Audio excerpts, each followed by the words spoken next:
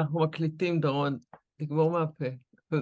שלום צילי. ותיאבון, היי צילי. היי, מה נשמע? היי דורון נבות. תכף נדע מה נשמע, לפי מה שדורון יגיד לנו. שלום דורון. מה לא דיברנו. את יודעת שאני תמיד חושבת שאני אראה אותו, אז רק יבואו לי בשורות טובות. בואי נראה, ניתן לו בייחוד הזדמנות. עכשיו, אני חזרתי לפני 5 ימים. זהו, אז אני בעניינים. אני עדיין כולי דמוקרטיה מההפגנות. ומדוקת, אז נראה מה אתה יכול לעזור לי. אז אנחנו כרגע צריכים להגיד לקהל שלנו. לא צריך להגיד שום דבר, צריך שדורון ידבר. דורון, תגיד מה קורה, מה נשמע, what's new different באנגלית. האלימות נגד הערבים, זה הדבר הכי חשוב. אני אומר את זה גם אולי ליהודים, כי הערבים חיים עכשיו בסטייט אוף מיינד אחר מזה של היהודים. וזה לא היה ככה בצורה כל כך בולטת, נגיד לפני חצי שנה, או בשיחה האחרונה שלנו. עובדתית זה תמיד היה ככה, תמיד היה הבדל דרמטי בין אזרח יהודי או אזרחית יהודיה לאזרחית ערבית בישראל. אבל בחודשים האחרונים, מה שקורה זה שיש גל של רציחות ואלימות נגד אזרחים ערבים. על ידי ערבים. והממשלה פשוט לא עושה שום דבר. על ידי ערבים. וזה... צריכים להגיד שזה על ידי ערבים. זה לא, את יודעת משהו, זה פשוט לא משנה. ההפקרות. לדעתי לא צריך להגיד שזה על ידי ערבים. תסביר. זה לא צריך להגיד, ברגע שאת אומרת על ידי ערבים, את כבר אמרת בעצם שחלק מהאשמה זה של הערבים. את שכחת שבעצם יש לך אזרח ואזרחית, מה זה משנה מי רוצח אותו?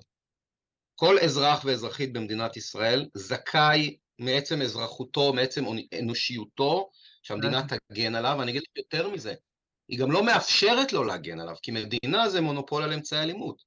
זה לא שזה רק הפקרות, זה יותר גרוע מהפקרות. לא יכולה לקחת נשק, נגיד שאני ערבי, אוקיי, הבנתי, כולם, הערבים רוצחים, נכון? סבבה, שעכשיו שמעתי מציפי שבעצם אני צריך להגן על עצמי מהערבים, כי הערבים רוצחים. אז אני רוצה לקחת נשק ולהגן... לא שמעת את זה ממני, אבל אני... אז אני לא יודע, אני חשבתי משהו כזה, אז אני לא יכול לעשות את זה, כי המדינה לא מרשה לי להגן על עצמי. המדינה לא מרשה לי להחזיק נשק. המדינה זה הגוף היחיד שזכאי להחזיק נשק בטריטוריה שנקראת מדינת ישראל. יש לה אחריות מלאה על הביטחון של האזרחיות והאזרחים שלה. ומה שקורה זה שהיום יש 160 פחות או יותר הרגות, עד שאנשים ישמעו את הפרק הזה, זה יהיה אולי 170, אולי 180, זה מטורף. עכשיו, זה למעלה מ1,000 פצועים, שאף אחד לא מדבר על זה, על כמות הפצועים, זה כמות פנומנלית של פצועים. וזה אנשים שחיים באימה. כן. עכשיו, אם יש משהו שהוא אנטי-דמוקרטיה, אנטי-ליברליזם, אנטי-הומניזם, אנטי כל הדברים שאנחנו מנסים לקדם בפודקאסט הזה, לא רק לדעתי בשיחות איתי, בתרבות, באומנות, באנשי רוח, באינטלקט, כל האנשים שלכם, אתם בעצם מנסים לקיים איזשהו אורח חיים ציווילי, נאור, מתקדם, הומני. כל זה לא יכול להיות בתנאים כאלה של פחד.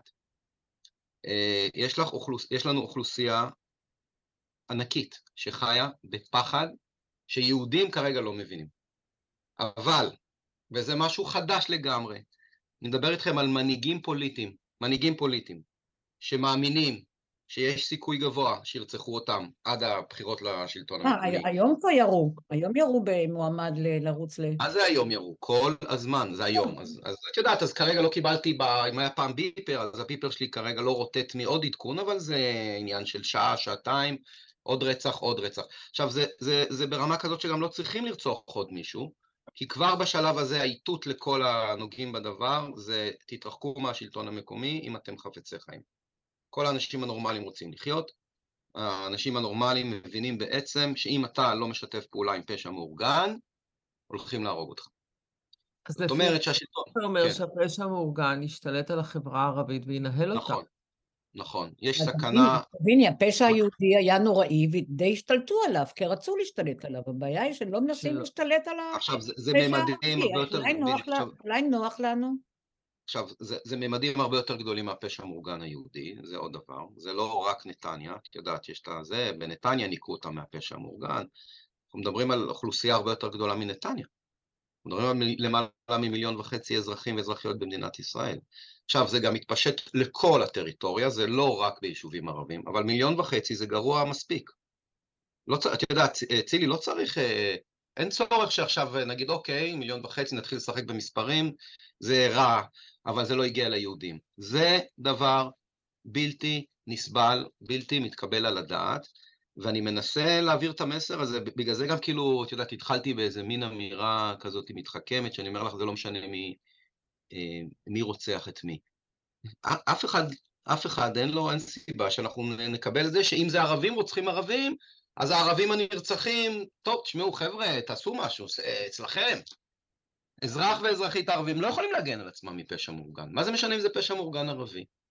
אין להם את הכלים, תביני, זה אלימות בסדרי גודל, את יודעת, זה כנופיות פשע, שאין לאזרח רגיל דרך להגן על עצמו, אין דרך, זה רק מדינה.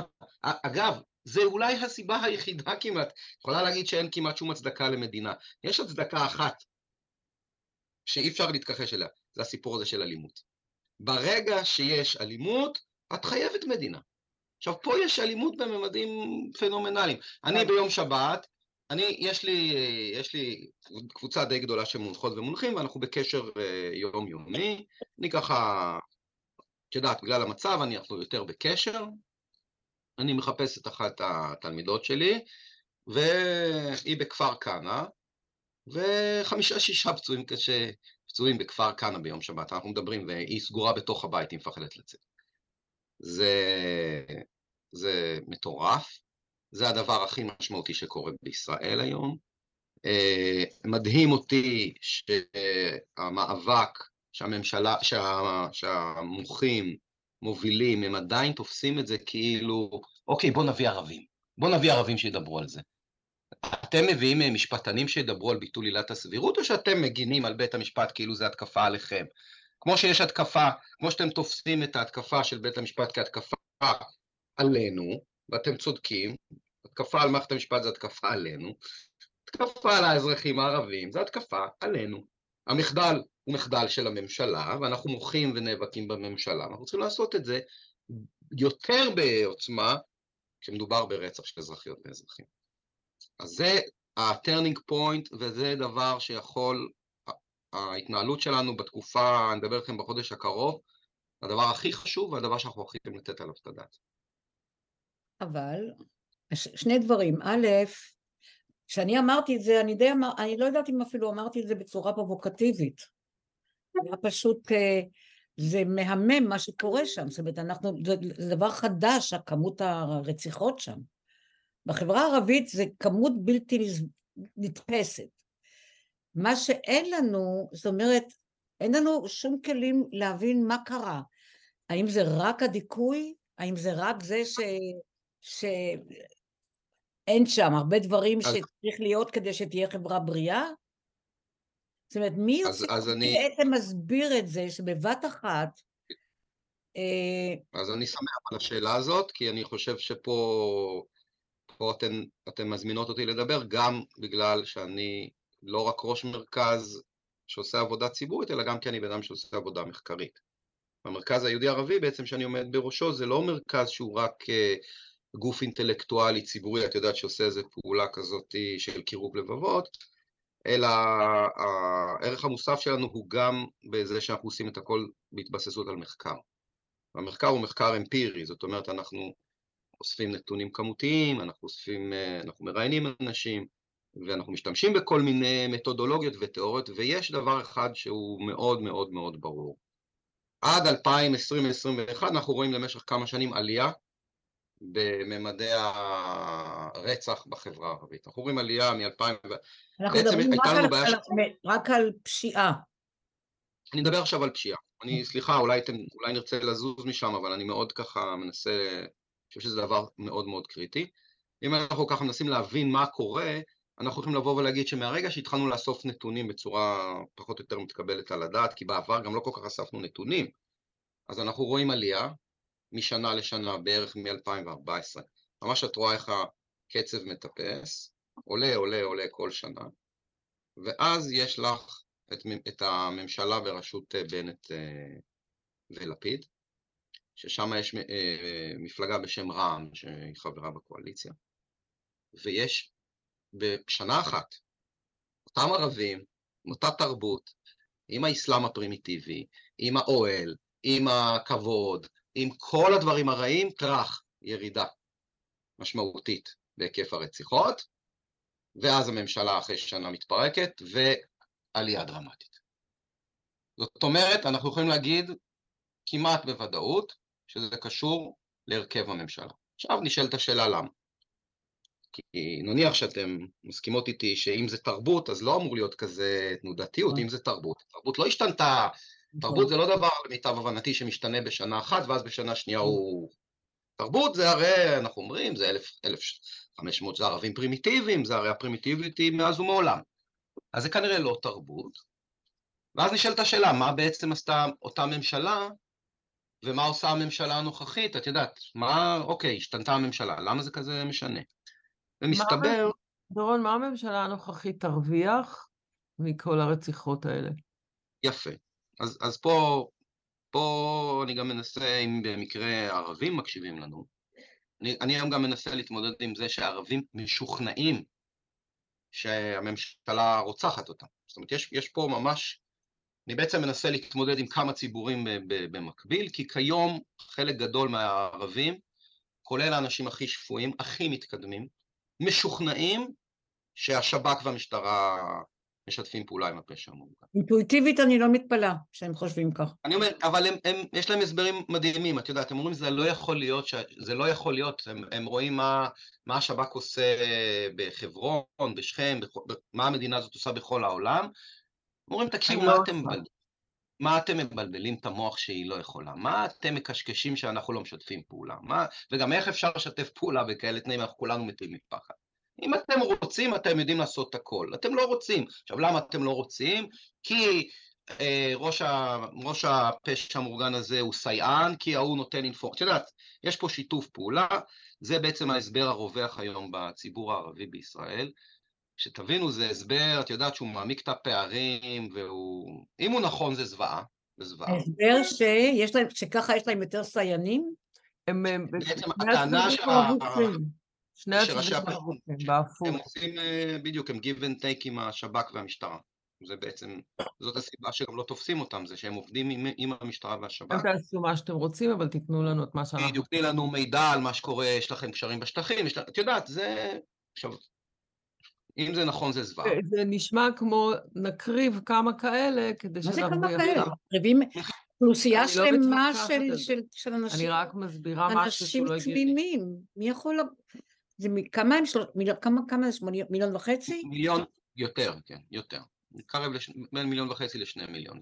אבל דורון, בוא נחזור למה שהממשלה מרוויחה, כי יש לנו ציבורים שונים בממשלה, וכל אחד מושך לכיוון אחר, אבל השאלה מי אחראי על מה, ואיך מוכנים כל אחד לשתף פעולה עם השני, או להעלים עין כדי שהם בעצמם ישרדו את החלקים שלהם. אז... מעולה. אני חושב שהיא יכולה להרוויח, אבל אני חושב שההסבר העיקרי, לדעתי, זה לא שהיא מרוויחה, כן? אני חושב שההסבר העיקרי זה שהיא מזניחה. זה לא בדיוק אותו דבר. כן. אני לא חושב שיש פה אסטרטגיה.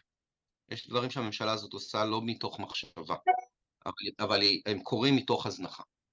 כי מה שבעצם קרה בממשלה הקודמת, וזה חלק לדעתי מההבנה של מה שהולך כאן, זה שנוצרו שיתופי פעולה בין הממשלה לבין גורמים שונים בחברה הערבית, למיגור האלימות והפשיעה.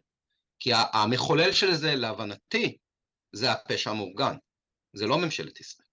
זה לא שממשלת ישראל באמת אומרת, יאללה, חבר'ה, תרגו אחד את השני, יהיה לנו פחות ערבים. זה שיש פשע מאורגן שהולך וגדל, שנהיה, את יודעת, יותר ויותר חזק, ובשביל להתמודד איתו, את צריכה לפעול בצורה אקטיבית. אבל דורון, זה לא שאין מחשבה, יש מחשבה, רק הם חושבים על דברים אחרים, כי הממשלה שמה לעצמה מטרה לסדר את זה. מה שקורה בממשלה הזאת, מכיוון שבעצם הכוחות לא מאוזנים, וכל אחד מושך לכיוון אחר, כשהמטרה המשותפת היא פשוט להיות שם תחת הכנפיים, אז ההזנחה יוצאת על חשבון זה שכל אחד דואג לעצמו, ובעצם משתלח במה שקורה. אין פה נציגות, זו ממשלה בעצם שבחלקה יש לה היגיון סקטוריאלי, את יודעת, זה נציגים של סקטורים, שמה שמאחד אותם זה לא דאגה לערבים, זה ברור לנו, זה ברור לנו שזה סדר יום אנטי-ערבי במידה מסוימת. מה אפשר לעשות? יפה, אז אפשר לעשות, קודם כל צריך לרצות, אבל אם רוצים, יש לנו כבר ניסיון מוכח. ולמה שהם ירצו? אם זה לא מעניין אותם, וזה לא חלק מהאג'נדה שלהם, זה בכלל לא נוגע לספייס, מה שנקרא, אז למה בכלל שהם ירצו? כי גם יש כאלה, שוטרים מפחדים במילא לבוא לשם, שוטרים לא שמחים. שוטרים הממשלה הנוכחית היא כנראה לא מסוגלת לעשות את זה. היא כנראה, את יודעת, גם אם היא תרצה, ויכול להיות שהיא תרצה בגלל שהמצב יהיה כל כך גרוע, שהיא פשוט, את יודעת, זה אובדן שליטה, יש לה בכל זאת עוד אינסטינקט מדינתי. זה אנשים שהם בתוך מדינה לא יכולה לסבול כזאת אנרכיה. האינסטינקט של מדינה זה שלא יהיה תוהו ובוהו אלים. אז מהבחינה הזאת יכול להיות שהממשלה תנסה לעשות משהו בשלב מאוד מאוחר, אבל בגדול, מה שצריך לעשות זה להחליף את הממשלה הזאת. אין דרך יפה להגיד את זה. בסדר, אבל נגיד שזה לא קורה. עד אז. אם זה לא קורה, אז את צריכה לפחות להחליף את מי שאחראי על המשטרה. תראי, אם את מתחילה להציב לי יותר מדי תנאים, אז זה פשוט לא יקרה. את יודעת, את בונה את השאלה בצורה כזאת, שהתשובה היא שזה פשוט לא יקרה. אבל זה פסיפס מאוד מסובך, כי אתה יודע בדיוק למה אני... לא, זה פסיפס נורא פשוט. הוא נורא פשוט. זה בעצם לא מאוד מסובך להילחם בפשע, זה מה שאני מנסה להגיד לך. זה בעצם לא מאוד מסובך, את צריכה לקחת בן אדם כמו יואב סגלוביץ'. בסדר, אבל זה אתה מדבר כשאנחנו מדברים על היגיון ישר ובריא ושל סביבה בריאה. הרי הם יודעים מי ארגון הפשע. אנחנו לא נמצאים במקום הזה. אז מה שאנחנו צריכים לעשות, כן? עד שאנחנו, מכאן שאנחנו לא נמצאים בהיגיון הבריא הזה מצד אחד, ואת אומרת לי, אבל זה, את יודעת, אבל לא החלפנו את הממשלה, מה שאנחנו צריכים לעשות, זה להפנים שזה הדבר המרכזי שהמחאה צריכה להתמקד בו. אם אנחנו עושים התנגדות דמוקרטית נגד הממשלה, אחלה. אנחנו חייבים להפנים שהעניין הזה של האלימות הוא קודם לביטול עילת הסבירות. האמת היא מה שקורה בתוך כל ההפגנות, שמכיוון שיש, כי בעצם מפגינים המון סוגים של אנשים נגד המון דברים, ויש ערבוב מסוים, וכל ארגון דוגל במשהו מסוים מאוד. השאלה איך מאחדים את כל הכוחות לראש אחד, ומתעסקים בסדרי עדיפויות של כל הבלגנים שנוצרו, כי אחרת לא ייווצר כוח מספיק כדי למגר את זה, כי הצד השני דוגל באנרכיה, הבלגן משרת אותה מצוין, עד שזה יתפוצץ באיזשהו שלב, וזה יצא להם מהשליטה. אבל מה עושים בצד של המחאה, כדי באמת... אני חושב שבשלב, קודם כל, המחאה עדיין, להבנתי, לא תופסת את הבעיה, ולא תופסת נכון את הפתרון. לכן אני שואלת... לא, זה חשוב, זה חשוב דברים אחרים. אני אנסה להציע תשובה. הבעיה זה ממשלה שבאה לרסק את המדינה. זה לא הפיכה משטרית, זה לא בג"ץ, זה ממשלה. שנייה, אז אם זה ברור, אז את צריכה להבין שיש לך פה... אבל הערבים זה לא חלק מזה.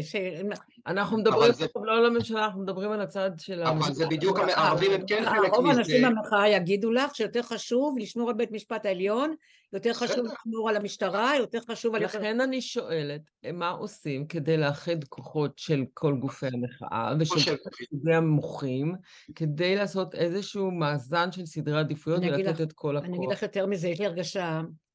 אני הרי מסכימה עם כל מה שאתה אומר, זה ברור שאני לא בכלל מביעה את דעתי, אני פשוט כל כך מיואשת שאני נהיית כאילו תכלסית, זאת אומרת, אם המחאה היום תשים בראש סדר עדיפות שלה את הרצח בחברה הערבית, היא תאבד המון אנשים, המון. היא לא צריכה לדעתי לשים בראש סדר עדיפויות שלה את הרצח, צריכה לשים בראש סדר עדיפויות שלה את החלפת הממשלה שהורסת את המדינה. זה מוסיף. שנייה, לא, א', הם לא מספיק דיברו על להחליף, המטרה צריכה להיות החלפת הממשלה, ורגע, והאפיון של מה שהממשלה הזאת עושה, הממשלה הזאת לא מנסה רק לפגוע בבג"ץ, הממשלה הזאת מנסה למוטט את מדינת ישראל. הממשלה הזאת לא מנסה, הממשלה הזו ממוטטת את מדינת ישראל. אבל זה האג'נדה, קודם כל היא עוד לא ממוטטת את מדינת ישראל, כי מדינת ישראל נותנת פייט. עדיין, אבל בכל לא, זאת. בסדר, אבל ברגע שאתה מבין את זה, אז אתה כבר לא מתקשה לעשות אינטגרציה לרצח נגד הערבים. אתה מבין באמת שזה בעיה שלך, לא פחות מביטול עילת הסבירות. כי זה האלף בית של מדינה. אתה רוצה מדינה בין השאר, כי אתה רוצה שהיא תשמור על האזרחים והאזרחיות שלה. אני חושבת שהקטע של הסבירות הרים את כל הסיפור, אבל בתוך זה יש כל כך הרבה סעיפים, וצריך להתמודד מול כולם, וכל אחד מתמודד מול דבר אחר, ואי אפשר להיתקע רק על דבר. תגיד, אי אפשר ללכת לבג"ץ עם, איך זה נקרא, שניגשים כמה אנשים ביחד, נו? לא משנה. ולתבוע מבג"ץ שהמדינה, בדיוק את זה. לבוא נו, איך זה נקרא, לטעון בבג"ץ. לעתור לבג"ץ. לא מגינים על החברה הערבית. נכון, אבל... איך קוראים לזה? יש לזה שם, שבאים קבוצה שלמה... לעתור. לא, לעתור לא, זה אני יודעת. יותר ציבורי או מה, לא משנה, אבל תקשיבי. למה לא הולכים לבג"ץ? מה קרה? מה את רוצה מבג"ץ? באיזה עילה? לא, לבוא לבג"ץ, לבוא בתביעה נגד המדינה, למה היא לא מגנה עליי? אני ערבייה. נכון. אני ערבייה, אני באה בתור ערבייה עכשיו. נכון. ואז תעתרי לבג"ץ ותגידי שהמדיניות של הממשלה לא סבירה, אחרי שביטלו את עילת הסבירות. עוד לא ביטלו, ואני לא יודעת אם... לא משנה, ביטלו. אבל תקשיבי, זה לא משהו שאת יכולה לפתור. לא, זה לא נאיבי. זה ניסיון לחסוך פוליטיקה. את מנסה לפתור את הבעיות שלנו דרך בית המשפט. זה נגמר, די, זה נגמר. אנחנו לא שם. די. אנחנו לא ב-1980. אנחנו... טוב. את לא מבינה כנראה את מבנה הכוח, או שאת ככה, אנחנו עושים מין כזה... לא, אני פשוט חשבתי להגיד, בוא נעשה פוס 5 דקות, ובנוכחותך אני אטלפן לאהרון ברק, ואני אשאל אותו מה דעתו. אהרון ברק הוא לא נשיא בית המשפט. הוא יגיד לי אם אפשרי. אבל דורון בא מנקודת מוצא פוליטית, והפוליטיקה זה משחק אחר. לא רק, אבל אני בא צילי מנקודת מבט פוליטית, לא כי אני עוסק בפוליטיקה, כי זאת האמת. נכון, נקודת המוצא היא פוליטית. אני בא מנקודת מבט מחקרית, והמחקר, האמת היא, שאין היום אפשרות שבית המשפט יגן על הערבים בישראל. כי אם הוא יעשה את זה, אז לא יכבדו את הפסיקה שלו. זה נורא פשוט. זה משהו שצריך כוח מול כוח. וכדי שזה יהיה כוח מול כוח, היהודים חייבים להפנים את החובות שלנו גם כלפי הערבים, גם אם הערבים לא באים להפגין. כמו שאת לא מחכה שהמשפטנים יבואו לנאום כדי לצאת נגד עילת הסבירות, את לא אומרת, יאללה, שהמשפטנים ישתתפו בהפגנה. כמו ששקמה מרגישה נוח מאוד לדבר על ביטול עילת הסבירות, למרות שהיא מדענית ממכון ויצמן, והיא לא מחכה למשפטנים, היא צריכה לדבר ביותר להט על הרצח של הערבים. זה מה שאני מנסה להגיד לך. מישהו הגיע אליה? קודם כל, גם במרכז אנחנו מגיעים לחלק מהאנשים האלה. ואת רואה, זה תהליך, לצערי אין לנו זמן כל כך, אני מודה ומתוודה. אבל אם לא תהיה פה הפנמה מהירה, אז אני כנראה אמשיך לראות כל כך נסער גם בפגישות הבאות. אני מקווה אני לא מצליחה במחאה הזאת להבין למה הכיבוש הוא בכלל פחות או יותר לא על השולחן. יש פה איזה מין, את יודעת, מחנה בורגני שמגן על הערכים הבורגניים והמעמד הבורגני שלו, והוא לא סובל מהכיבוש, והוא לא סובל מהרציחות, את יודעת. הוא כרגע היה בפאזה שהוא בעצם מגן רק על מה שפוגעים בו. אז אין בעיה, אז כל עוד זה בשלב הבורגני הזה, אתה תעשה וטו כזה, תשתק, לא תצליח להחליף את הממשלה. אבל גם... מה שאתה אומר בעצם מביא אותנו לתחילת ההפגנות, שרק ברגע שהציבור הזה שאתה מדבר עליו, פתאום הרגיש שהמגל והחרב מגיעים אליו, רק אז זה יתעורר. אבל אני אומר לך, אני חושב שאנחנו חייבים פה, שזה יבוא מאיתנו, אנחנו צריכים להשתתף. נכון. אני מנסה לעורר אמפתיה יתרה שלא קיימת כרגע של היהודים כלפי מה שקורה אצל הערבים. נכון. השאלה באמת איך מכנסים את ארגוני המחאה ומחליטים ביחד על צורת עבודה מסוימת, למרות שיש הרבה אנשים שמשתתפים במחאה שלא יאהבו את זה, אבל אין ברירה. אני באמת חושב, קודם כל, להבנתי, יש לזה היגיון פוליטי. היגיון פוליטי, ובעניין הזה גם קל לי לראות את זה שזה צו השעה מבחינה ערכית. את יודעת, קשה לי, הדיאלוג הזה הוא כאילו מתנהל עם איזה, שאני צריך להוכיח שנעשה את זה רק אם זה מועיל פוליטית. יש לי הרגשה שהדיבור הזה הוא נובע מחוסר הזדהות. זאת אומרת, בן אדם שלא מזדהה עם כמה הדבר הזה נורא, תודה. אני חושבת שזה לא רק עניין של חוסר הזדהות, כאילו שמחים שזה שם ולא אצלנו. זה גם חוסר הזדהות. זה הקטע, זה לא, זה... אז אני, מה שאני מנסה לעשות, תראה, אני הייתי באמריקה... הדיון הטקטי הזה ייעלם. אני מנסה לגרום לאנשים להפסיק לשקול שיקולים טקטיים. כי אם יש משהו שלמדתי על פוליטיקה, זה שאתה לא יוצא משיקולים טקטיים. אם אין לך איזה סנטר ערכי, אתה כל הזמן, אתה יכול לפספס בקלקולציה. אני חושבת שעד שלא יבינו שהחברה הערבית היא חלק מהחברה שלנו, ואם זה לא יטופל, לא יעזור לנו, בדיוק. אז זה דבר שצריך להבהיר אותו, ולחזור ולהבהיר אותו עוד ועוד ועוד. חבר'ה, תגידו לי משהו. אני לא רוצה להגיד בת כמה אני, אבל אני מספיק, למדתי פה, עשיתי בו דוקטורט, אני באה לא חזור, אני לא רואה שום הבדל ביחס לשחורים, למרות כל מה שעושים, למרות פה ושם קינים מסוימים, אין שום שינוי ביחס לשחורים בארצות הברית. זו דעתי ממה שאני ראיתי, על האמת עם עיניים פקוחות. ואני אומרת לכם, האם נעשה מחקר, האם יש איזו עקומה שעלתה קצת, או השתנתה לגבי ההזדהות של הישראלים היהודים עם הערבים? האם משהו השתנה בהזדהות איתם, באכפתיות, או שיעופו לנו מהעיניים? אפתיה מוחלטת. אני לא רואה הבדל.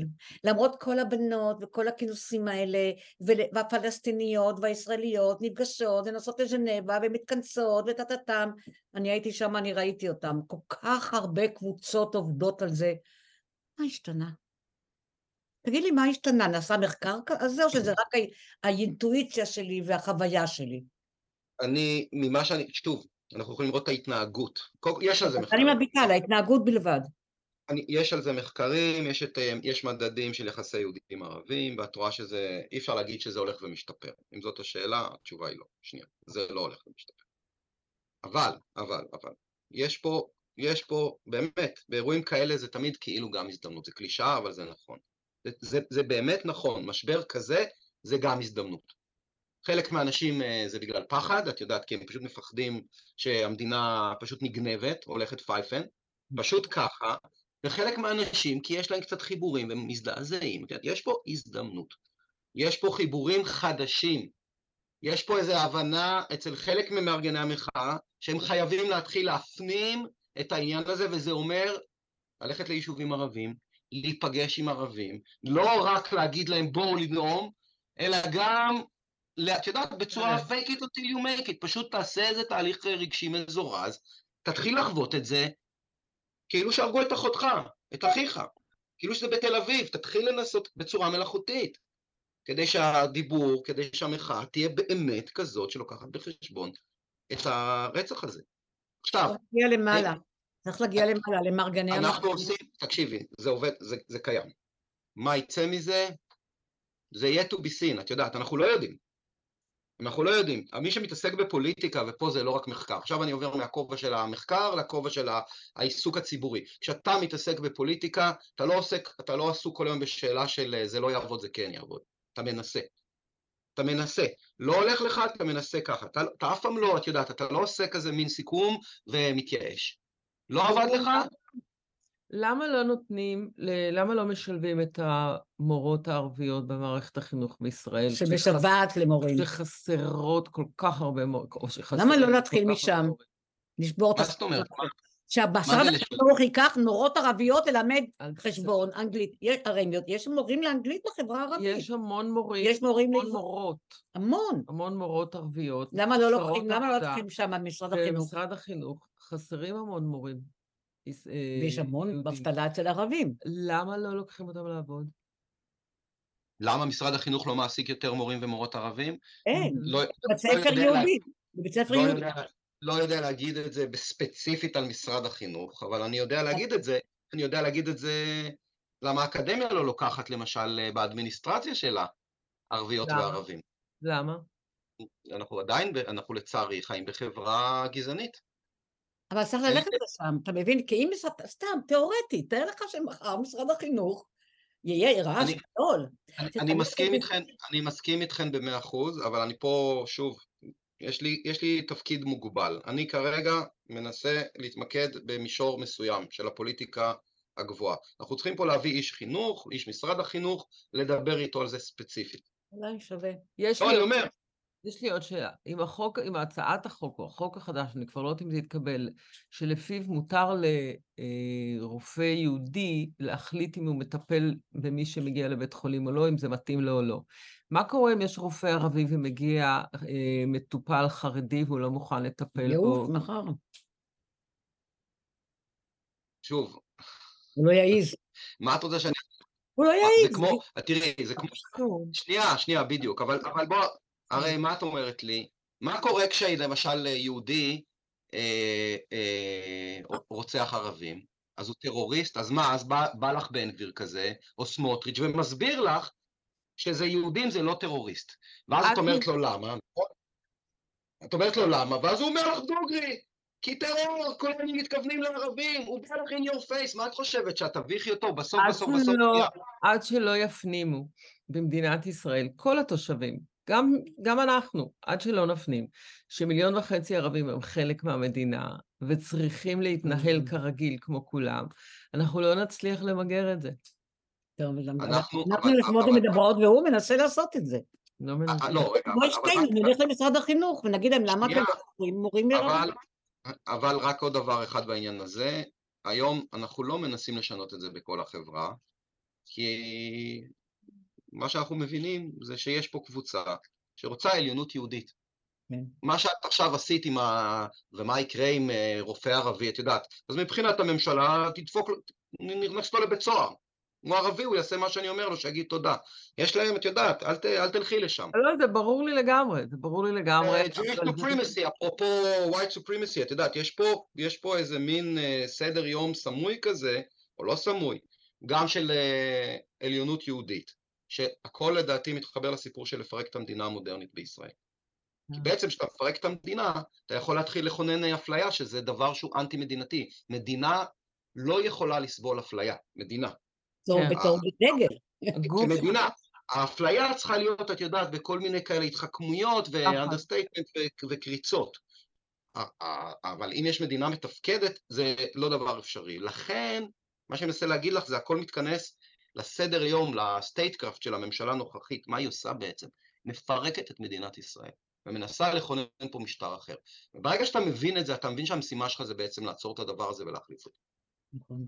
עכשיו, בתוך הדבר הזה, של פירוק המדינה, כשאתה מפרק מדינה, אז מדינה לא יודעת לטפל את יודעת, היא לא יודעת לטפל באלימות נגד ערבים. זה גם לא מעניין אותה. ולכן אני רואה קשר הדוק, אני רואה קשר הדוק בין הפרויקט של הממשלה הזאת, לבין זה שנרצחים אזרחים יום שעה. עכשיו, מכיוון שחיי אדם וחופש מפחד, זה בעיניי א' ב' של חירות, של דמוקרטיה, של נאורות. זה הדבר הכי דחוף, זה הדבר שהכי כואב לי, וזה גם אנשים שאני באופן אישי מאוד מאוד קשור אליהם ואוהב אותם. באנשים שאתה מאוד מאוד קשור אליהם, מהמגזר הערבי, מה הם אומרים? מה הם מנסים לעשות?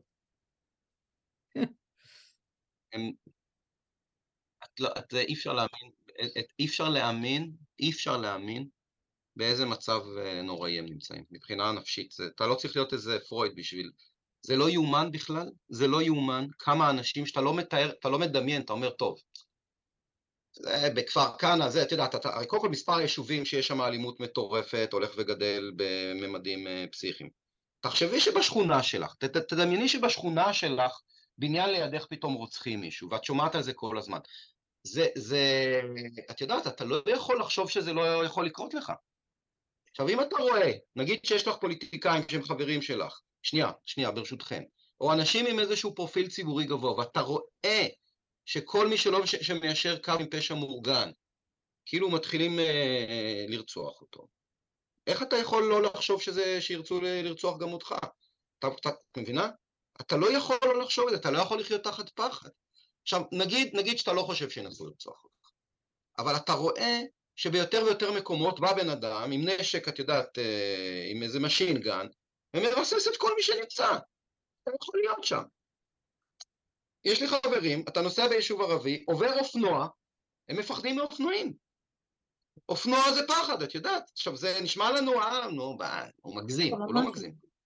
אני לא מגזים, אני לא מגזים. המצב היום, עכשיו, יש יישובים ערבים שנגיד ההזדהות שלהם הפוליטית זה אולי עם הליכוד, או יודעת, כל מיני כאלה, אז הם פחות מרגישים את זה. אני יכול להגיד לכם למשל, באופן מעניין, או בכפר קאסם למשל, בכפר קאסם הם יחסית מוגנים, ואין שם הרבה רציחות, זאת רואה שאנשים מכפר קאסם, הם כואבים, אבל את יודעת, הם לא כל כך מפוחדים, כי זה קצת, זה לא אצלנו.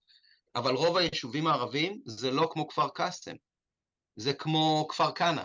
למה הם לא מקימים משמר אזרחי?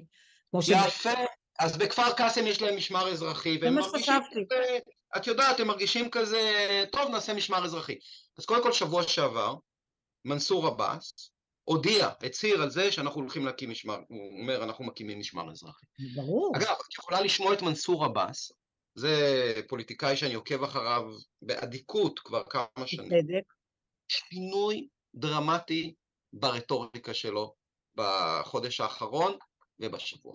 מעולם לא שמעתי את מנסור עבאס, מעולם הוא לא דיבר כמו שהוא דיבר בשבוע האחרון.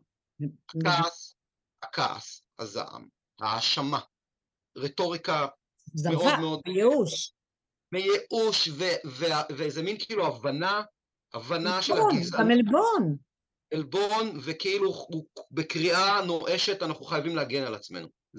זה לא מנסור עבאס של פעם. היהודים מותר להגן על עצמם. בדיוק.